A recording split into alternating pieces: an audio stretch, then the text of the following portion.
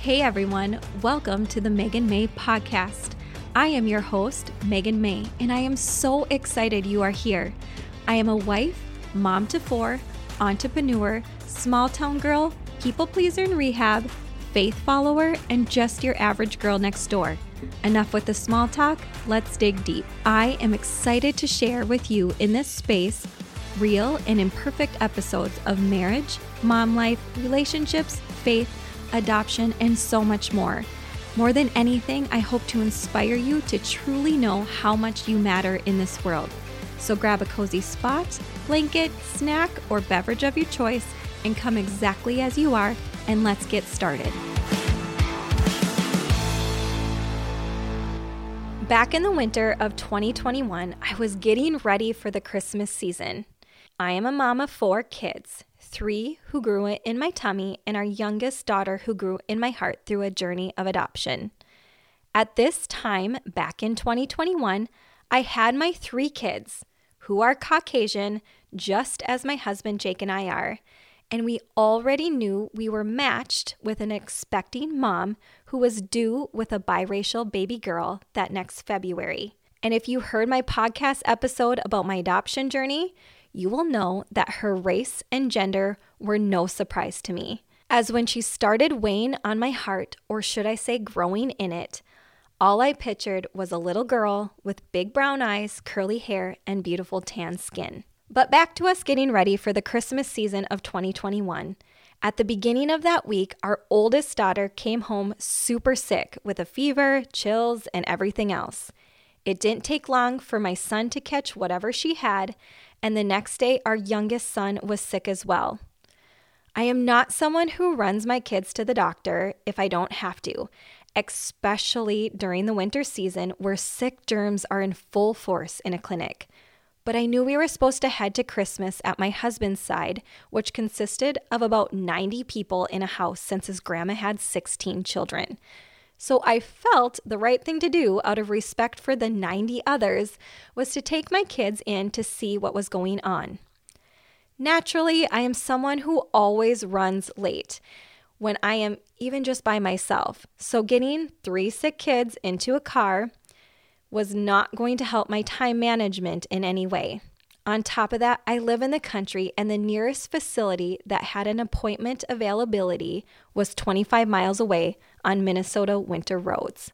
We arrived, and I forgot this clinic had expanded and had several new entrances. I picked the middle one, and we all frantically ran in late. While waiting in the line to check in, my anxiety was on overload, and I was staring at the long line, hoping it would magically move a whole lot quicker so we didn't miss the appointment.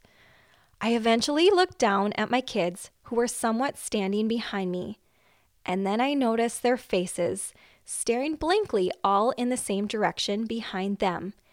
And my heart sank as I then went from their staring eyes to this tennis-looking ball that was attached to a stick, held by a hand, which then led me also to stare at a lady with dark glasses on, who happened to be blind. Hey friends, guess what? I have some very exciting news to share with you. As you know, I have a deep passion for giving and helping others feel like they matter in this world. So I started a website called You Matter Boutique. If you know anyone in their adoption journey or foster journey who grow their babies in their tummy or their heart, and you want to send a gift helping them to know they matter in this world, check out my website, www.youmatterboutique.com. 10% of the proceeds will go to helping other foster and adoptive families in their journey. I cannot wait for you to check it out.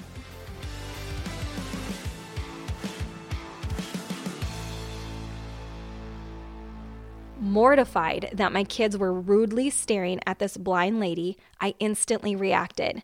I snapped my fingers loudly and gave them the most stern look to turn around instantly and look forward.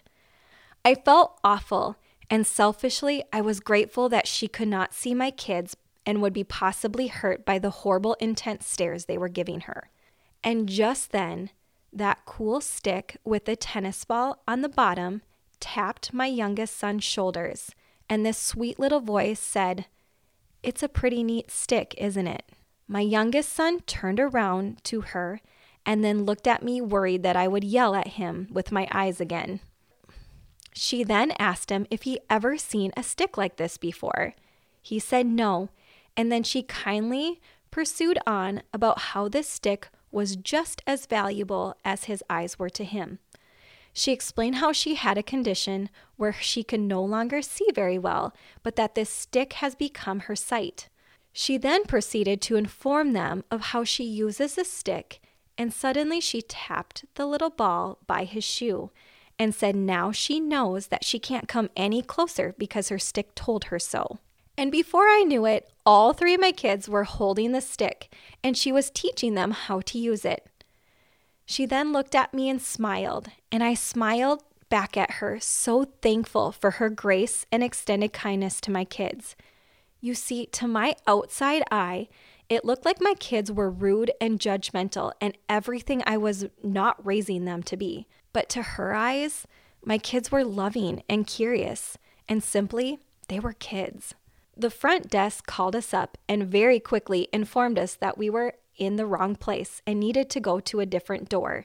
So we all started running down the hall, and I never saw that woman again.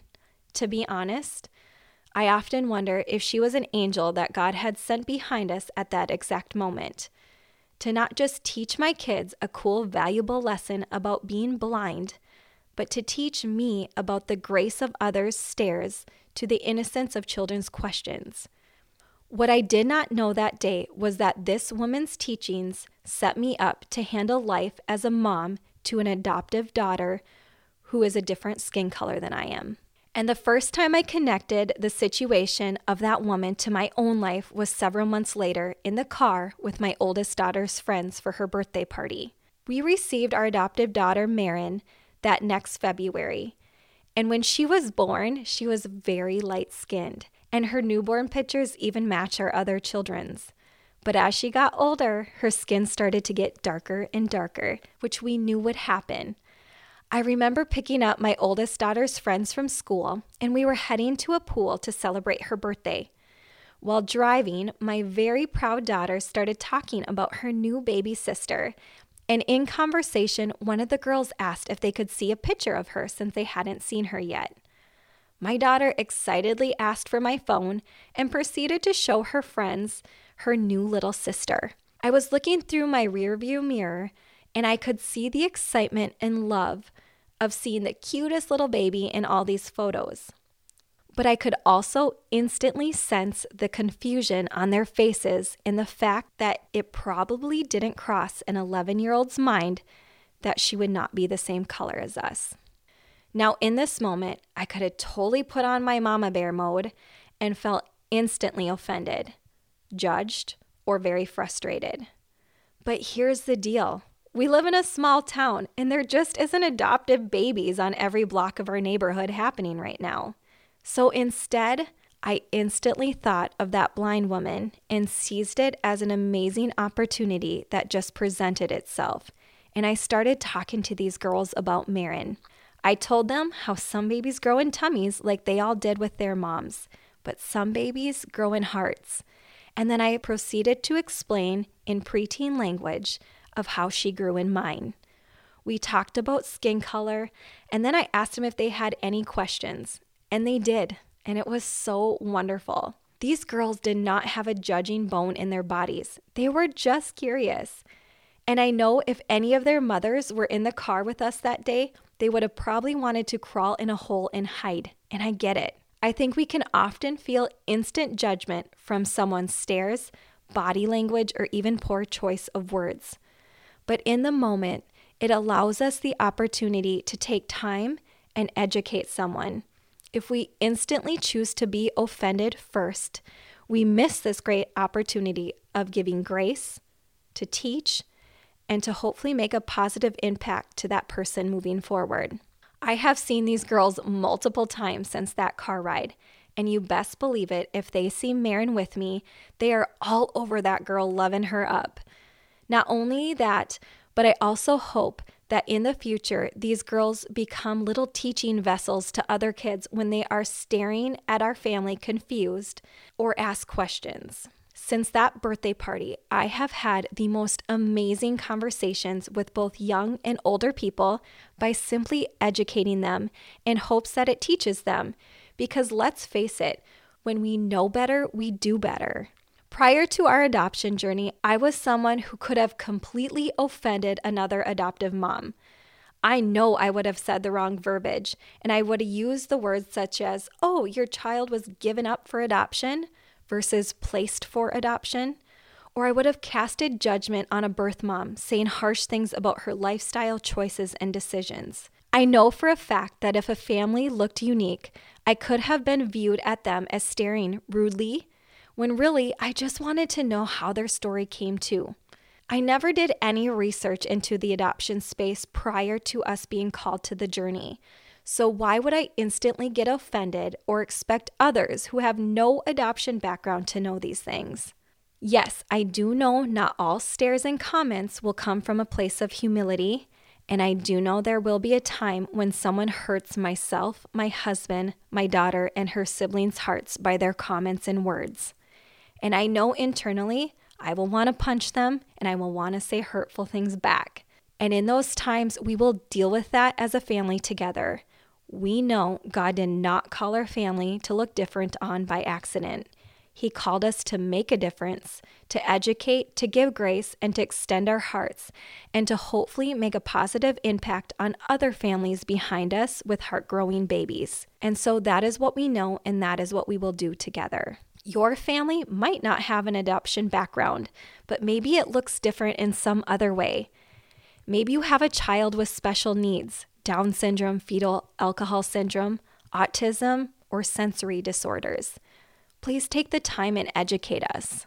You might have a child who suffers from anxiety, dyslexia, ADHD, communication disorder. Please excuse our ignorance and educate us.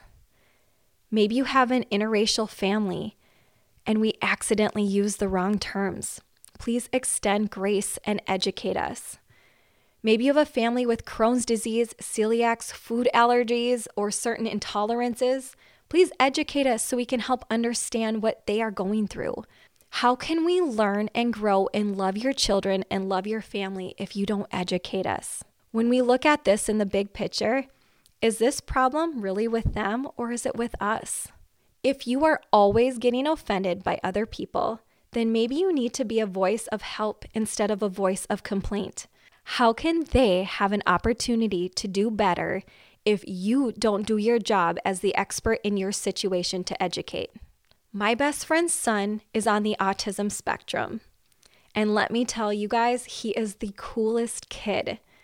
And you know why he's so cool? It's because his mom forgave me for using the wrong terms and she educated me on how he ticks.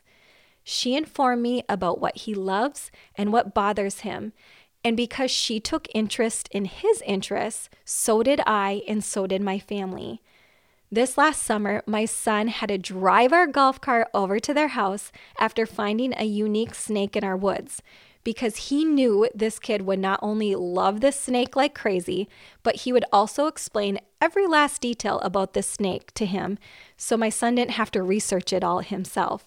I received Snapchats of my son with this kid and the unique snake, and you know what? It made my heart so darn happy. None of that would have happened had this mom been upset by our lack of education on autism. I have also watched her educate our school and our community, and I have been out and about where several awesome conversations have come up with people about her son. Like I said, he is a really cool kid. So I challenge you, just as I challenge myself. Let's be more like the blind woman at the clinic. Let's stop being offended, a victim, and a complainer. And instead, let's be pleased with the opportunity. Let's be the informative teacher. We owe that to the children and the families behind us in the same situation. And to that blind angel behind me that day, thank you for the unforgettable impact you made on me and hopefully to anyone listening on this podcast. You are truly a gift. And remember, my friend, your story matters. You didn't come by it by accident. So let's help others understand how much it matters as well. Thank you guys so much for listening to this episode of the Megan May podcast. To follow more of me and my journey, please hop onto Instagram at YouMatterByMegan. As always, if you love this podcast, please share it with somebody, subscribe, or leave a rating. Your love and support is greatly appreciated. And you know what? Go out and teach this world. Educate them, love on them, and let's make this world a better place.